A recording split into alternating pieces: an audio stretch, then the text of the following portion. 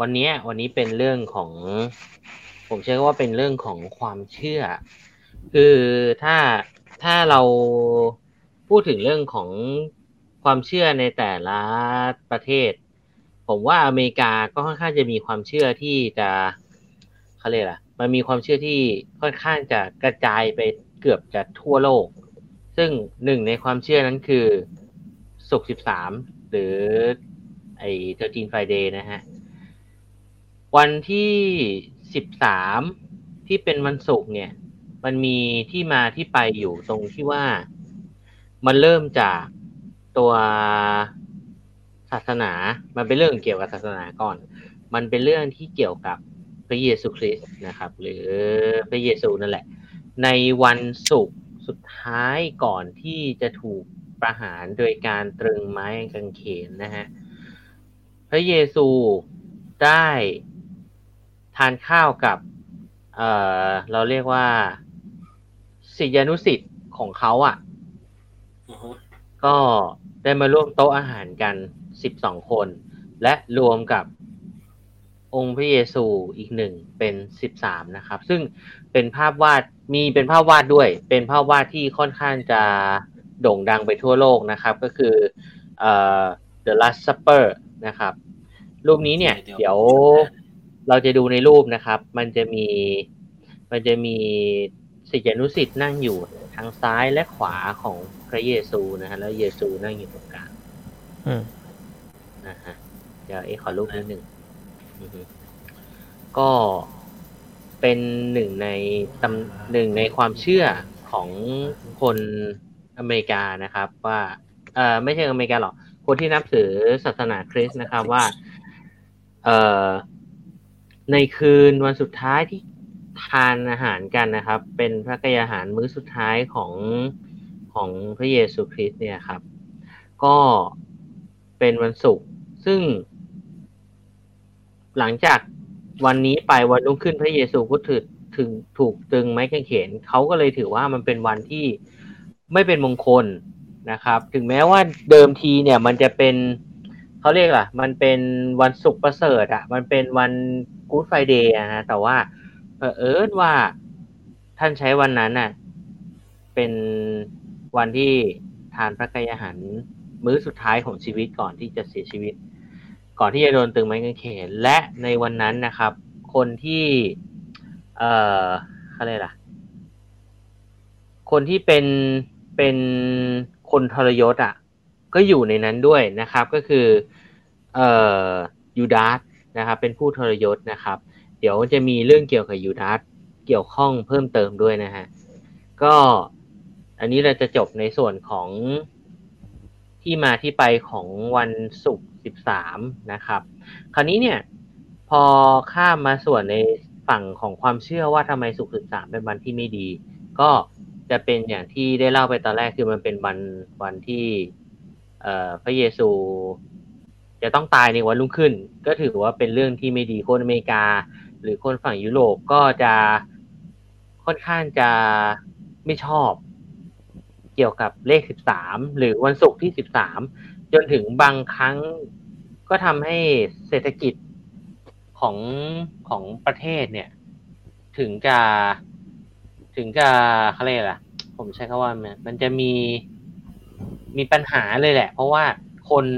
กลัวที่จะออกไปนอกบ้านเนื่องจากว่ามันมีอยู่ช่วงหนึ่งที่อเมริกานะฮะมันเกิดที่มลรัฐแคโรไลนานะครับมีคนตายในศุกร์ที่13เป็นจำนวนมากพร้อมๆกันก็เลยทำให้คนในเมืองเนี่ยกลัวการที่จะออกไปนอกเมืองไปทำงานไปจับจ่ายใช้สอยจนทำให้เศรษฐกิจเนี่ยดิ่งลงไปพอสมควรเลยก็คือต้องสูญเสียเงินประมาณ800 ถึง 900 ล้านเหรียญนะครับเพราะว่าคนไม่ยอมออกไปทำงานคนไม่ยอมออกไปใช้เงินในวันที่13ที่เป็นวันศุกร์วันศุกร์ที่13ไม่มีใครกล้าออกไปใช้เงินเลยนะครับใครว่าฝรั่งเป็นประเทศที่ไม่มีความเชื่อเขาก็มีนะครับแต่ว่าพอไม่ค่อยแสดงมามันก็จะถูกค่อยๆถูกลบล้างไปเรื่อยๆแต่ก็ยังมีอยู่ มันถึงได้ยังมีหนังเกี่ยวกับพวกวันศุกร์ที่13อยู่หลายๆเรื่องคราวนี้เนี่ยเรามาพูดถึงอีกความเชื่อหนึ่งนะครับในอีกความเชื่อหนึ่งเนี่ยมันเป็นเรื่องเกี่ยวกับเดี๋ยวนะในฝั่งของฝรั่งเศสนะครับฝรั่งเศสนี่ก็ค่อนข้างจะเชื่อเรื่องนี้พอสมควรมันเป็นเรื่องของวันที่ศุกร์ที่13ตุลา1307เป็นวันที่พระเจ้าฟิลิปที่4เนี่ยได้จับอัศวินเทมพลาร์ชาวฝรั่งเศสได้นะฮะจำนวนหลายร้อยคนเลยแหละเสร็จแล้วก็ได้ทรมานแล้วก็สังหารคนที่เป็นอัศวินเทมพลาร์หลายๆคนที่เคยดูดาวินชีโค้ดอาจจะเคยได้ยินชื่อนี้อยู่อัศวินเทมพลาร์เนี่ยถ้าในเรื่องนะครับมันจะเป็นอัศวินที่คอยคุ้มครองทายาทของพระเยซูนะครับในช่วงระยะเวลาที่ผ่านมาตั้งแต่พระเยซูสวรรคตไปแล้วนะครับก็จะกำเนิดอัศวินเทมพลาร์กลุ่มนี้ขึ้นมาด้วยนะฮะแล้วก็พระเจ้าฟิลิปก็ได้สั่งประหารชีวิตพวกเขาไปนะครับก็เลยกลายเป็นว่าวันที่13เนี่ยเป็นวันที่อัปมงคลเป็นวันที่ไม่ดีนะครับรวมถึงในอีกหลายๆตำนานก็จะบอกว่าวันศุกร์ที่13เนี่ยเป็นวันที่ประตูนรกเปิดออกมานะครับเชื่อว่ามีความเกี่ยวข้องเกี่ยวเนื่องกับในส่วนของทั้งของพระเยซูเองแล้วก็ทั้งเรื่องของอัศวินเทมพลาร์ด้วยนะครับที่ถูกประหารชีวิตในวันนั้นหลายร้อยคนเลยคราวนี้เนี่ยต่อมานะครับมันจะมีสิ่งที่เกี่ยวข้องเป็นเหมือนความเชื่อเหมือนบ้านเราอ่ะที่บอกว่าใครเรียกห้ามทักใครทักห้ามหันตอบห้ามตอบอะไรเงี้ยของฝรั่งก็มีเหมือนกันนะครับซึ่งมันมีความเกี่ยวเนื่องมาจากเรื่องนี้แหละนะครับหนึ่งในนั้นเนี่ยก็คือเกลือนะครับเขาบอกว่าเวลาอยู่บนโต๊ะกินข้าวเนี่ยห้ามทำเกลือหกนะครับเพราะถ้าทำเกลือหกเนี่ยจะช่วงนั้นเนี่ยก็จะเจอแต่เรื่องร้ายๆนะครับเนื่องจากว่าคนที่อยู่ในรูป The Last Supper ที่เห็นนะครับให้มองทางด้านซ้ายของด้านขวาของทุกคนครับขวาถ้าคือในกรณีที่หันหน้าฝั่งเดียวกับพระเยซูนะแต่ถ้าหันหน้าเข้าพระเยซูอยู่ซ้ายจะมีผู้ชายคนหนึ่งนะครับชุดสีฟ้านะถ้านับจากองค์พระเยซูไปเนี่ยประมาณคนที่3นะครับเขาจะหันหน้าเข้าหาพระเยซูแล้วให้สังเกตที่โต๊ะนะที่โต๊ะกินข้าวเขาอะผู้ชายคนนี้เขากระแทกขวดเกลือหกลงไปซึ่งคนนี้แหละครับคือคนทรยศนะครับคือยูดาสเองคนนี้เป็นคนทรยศและทำเกลือหกบนโต๊ะกินข้าวก็เลยกลายเป็นว่าเป็นความเชื่อของทางฝรั่งว่าถ้าเกิดว่าทำเกลือหกเนี่ยคุณจะกลายเป็นคนที่โชคร้ายเนื่องจากคุณเองเป็นผู้ทรยศองค์พระเยซูนะครับแล้วก็เรื่องของจำนวนของคนที่กินข้าวหรือคนที่นั่งอยู่บนโต๊ะอาหารพร้อมๆกันเนี่ยเขาจะไม่นิยมนั่งพร้อมกันแล้วนับได้13คนถ้าเกิดว่าบนโต๊ะกินข้าวเนี่ยแต่ว่าเราแบบญาติมาเนาะบางทีอเมริกาเขามีวันหลบญาติเหมือนกันมีญาติมามีเพื่อนมานั่งทานข้าวกันอยู่บนโต๊ะพร้อมกันแล้วมันมีจำนวนได้ประมาณ13คนเขาเชื่อกันว่า1ใน13คนที่อยู่บนโต๊ะกินข้าวจะมีคนหนึ่งตายภายใน1ปีหลังจากที่ได้นั่งรวมกันนับจากวันนั้นไปเลยนะครับไม่จำเป็นต้องเป็นวันที่ศุกร์ที่13นะแต่บนโต๊ะทานข้าวโต๊ะอาหารเนี่ยนั่งรวมกันแล้วได้1ใน13คนน่ะจะเสียชีวิตนี่คือความเชื่อของทางคริสต์ใช่ไหมซึ่ง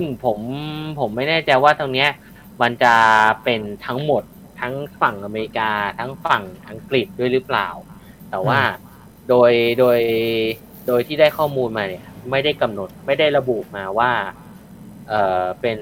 ฝั่งไหนแต่แจ้งเพียงแต่ว่ามันเป็นฝั่งของทางยุโรปหรือทางฝั่งตะวันตกนะก็จะประมาณนี้สำหรับเรื่องความเชื่อเกี่ยวกับจำนวนคนนะก็ถามว่าศุกร์13มีผลมาถึงประเทศเราไหมก็มีความมีหลายๆคนที่เชื่อแบบนี้อยู่เรื่องเลข13ใช่ว่าเป็นเลขที่ไม่เป็นมงคลแล้วเขาฝั่งยุโรปเองเขาก็มีการแก้ก็คือแบบแต่ว่าถ้าเกิดว่าได้อะไรที่เป็นเลข13มาให้บอกว่ามันเป็นลัคกี้นัมเบอร์ใช่แต่จริงๆลัคกี้นัมเบอร์มันคือ12ถูกไหมแต่ว่าบอกถ้าได้13เป็นลัคกี้นัมเบอร์ก็เหมือนแบบประมาณแบบว่าเหมือนแก้เคล็ดอะว่าได้เลขโชคดีอะไรประมาณเนี้ยซึ่งถ้าหากว่าเป็นเกี่ยวกับพวกตึกอะไรเงี้ยชั้น13จะไม่มีการเขียนไว้ในพวกลิฟต์หรือว่าพวกหมายเลขชั้นอ่ะเขาจะใช้ใช่ส่วนมากเขาจะใช้เป็นเลข 12A เป็น 12A ก็แทนไปเหมือนเลข6ฝรั่งเขาจะพยายามไม่ใช้เลข6เขาจะใช้ 5A แต่ทำไมมันเป็นคำพ้องเสียงนี่เป็นความเชื่อนะมันเป็นคำพ้องเสียงเลข6ภาษาอังกฤษออกเสียงว่า six แล้วป่วยล่ะ sick เหมือนกันออกเสียงคล้ายๆกันใช่เพราะฉะนั้นเนี่ยเขาจึงพยายามไม่มีชั้น6ไม่มีห้องเลข6เพราะว่าใครที่ไปอยู่ในห้องนั้นหรือชั้นนั้นเนี่ยเขาเชื่อว่ามันจะเจ็บป่วยมีความเชื่อฝรั่งนะฝรั่งก็มีความเชื่อแบบนี้เหมือนกันเพิ่งเคยได้ยินเนี่ยความเชื่อเรื่องเลข6นี่คือเขาพยายามจะไม่ใช้เลข6เพราะว่ามันทำให้รู้สึกว่ามันจะป่วยมันจะไม่สบายมันจะแบบว่าคือเหมือนอารมณ์เหมือนคนไทยเลยเวลาที่แบบว่าอยู่บางทีแบบให้ไปอยู่ตรงนั้นจะรู้สึกไม่ดีจะเจ็บป่วยนั่งผิดที่อะไรเงี้ยอันนี้ก็จะเป็นเรื่องเกี่ยวกับพ้องเสียงด้วยก็มีแล้วก็ในวันที่13อะครับเขามีความเชื่อภายในวันนั้นว่าห้ามทำอะไรห้ามเจออะไรหรืออะไรแหละต้องมีอะไรแก้ยังไงได้บ้างอะไรเงี้ยก็เริ่มจากบันไดถ้าเกิดว่าวันนั้นน่ะเกิดมีใครเอาบันไดไปพาดไว้กำลังทำงานแล้วเผลอเฉพาะวันที่13นะ13นะศุกร์13นะเผลอไปเดินลอดใต้บันไดไปทั้งวันเนี่ยเจอแต่เรื่องซวยจะเจอแต่เรื่องแบบเรื่องไม่ดีอ่ะลอดใต้บันไดอ่ะใช่คือบันไดแต่ว่าเราเอาบันไดไปพาดไว้อ่ะกับผนังแล้วแบบเราขึ้นไปทำงานตรงนั้นตรงนี้ไงแล้วมีคนเดินลอดอ่ะไอ้คนที่เดินลอดอ่ะจะเจอแต่เรื่องไม่ดีแล้วก็วันที่13ถ้าใครตื่นมาแล้วมีกระต่ายอยู่หน้าบ้านฟังดูตลกนะแต่ว่าเมื่อก่อนเนี้ยคือด้วยความที่เมื่อก่อนเนี้ยในต่างประเทศอ่ะมันไม่มีรั้วมันอยู่กับธรรมชาติมันมีโอกาสที่สัตว์พวกนี้มันจะมาเดินอยู่เพ่นพ่านอยู่หน้าบ้านได้อยู่แล้วใช่ฝรั่งจะถือว่ากระต่ายเป็นสัตว์นำโชคถ้าเจอกระต่ายหน้าบ้านตัวเองวันนั้นจะโชคดีในวันศุกร์ที่13นะจับปิ้งกินซะเลยนะเขาอุตส่าห์มาให้โชคดีนี่ก็จะกินเขาซะละกระต่ายสีขาวบ้างหรือกระต่ายอะไรก็ได้กระต่ายแค่พวกกระต่ายใช่ไหมเฉพาะกระต่ายถ้าเป็นสมัยก่อนก็ไม่ใช่กระต่ายอย่างเดียวกระต่ายสีอะไรก็ได้ถ้าเป็นไม่ได้ปีขนาดนั้นมีอะไรอีกนี่แล้วก็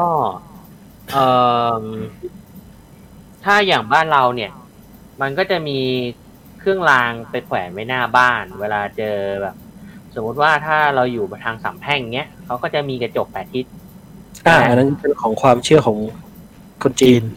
คนไทยก็ใช้ฝรั่งก็มีฝรั่งบอกว่าเวลาอยากให้โชคดีเนี่ยให้เอาเกือกม้าไปแขวนไว้หน้าบ้านอันนี้เคยได้ยินอยู่ว่าเราพวกนี้เราเจอเหมือนเขาแอบแบบเอาใส่ไว้ในพวกการ์ตูนฝรั่ง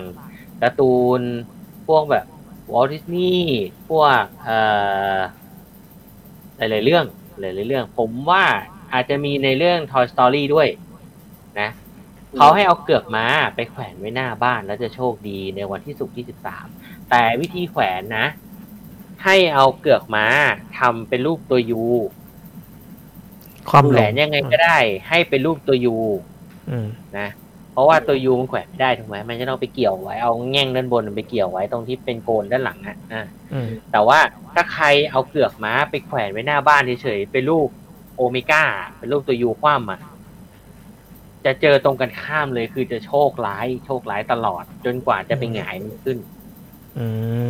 นะแล้วส่วนใหญ่เขาจะทำเรื่องนี้ในวันศุกร์ที่13เพื่อให้ตัวเองเนี่ยโชคดีไม่เจอโชคร้ายในวันศุกร์ที่13แล้วก็เราพูดเรื่องเกลือไปแล้วมันจะมีเรื่องร่มเขาบอกว่าห้ามกางร่มในที่ร่มในวันนั้นนะเพราะว่ามันจะเป็นการบดบังแสงอาทิตย์ไม่ให้โดนเรามันก็กลายเป็นว่าพื้นที่ที่เราอยู่มันคือที่มืดแล้วก็จะเจอวิญญาณเข้ามาหาเราจะเจอแต่เรื่องร้ายๆทั้งวัน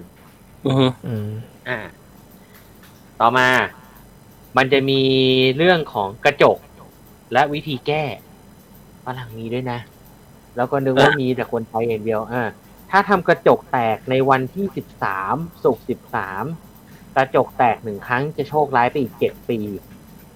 7 ปีอาฆาตขนาดนี้นะ7 ปีแต่เขาบอกมีวิธีแก้ถ้าคุณทำกระจกแตกในวันนั้นให้รีบเคาะไม้แถวนั้นเคาะไม้เลยเขาบอกว่ามันจะช่วยลบล้างความโชคร้ายได้ไม่สมเหตุสมผลเนาะเคาะกี่ครั้งไม่รู้บอกให้เคาะเลยให้เคาะไม้เลยแบบเคาะเหมือนเคาะรัวๆต้องเป็นไม้ด้วยใช่ไหมต้องเคาะไม้ต้องเอาไม้เคาะไม้ด้วยเอาไม้เคาะไม้ด้วยใช่เอาไม้เคาะไม้ด้วยจริงๆเรื่องพวกนี้ก็ไม่ต้องไปถามหาเหตุผลอะไรทางวิทยาศาสตร์หรอกเพราะว่ามันคือความเชื่อในสมัยนั้นว่าทำอย่างนั้นแล้วมันจะดี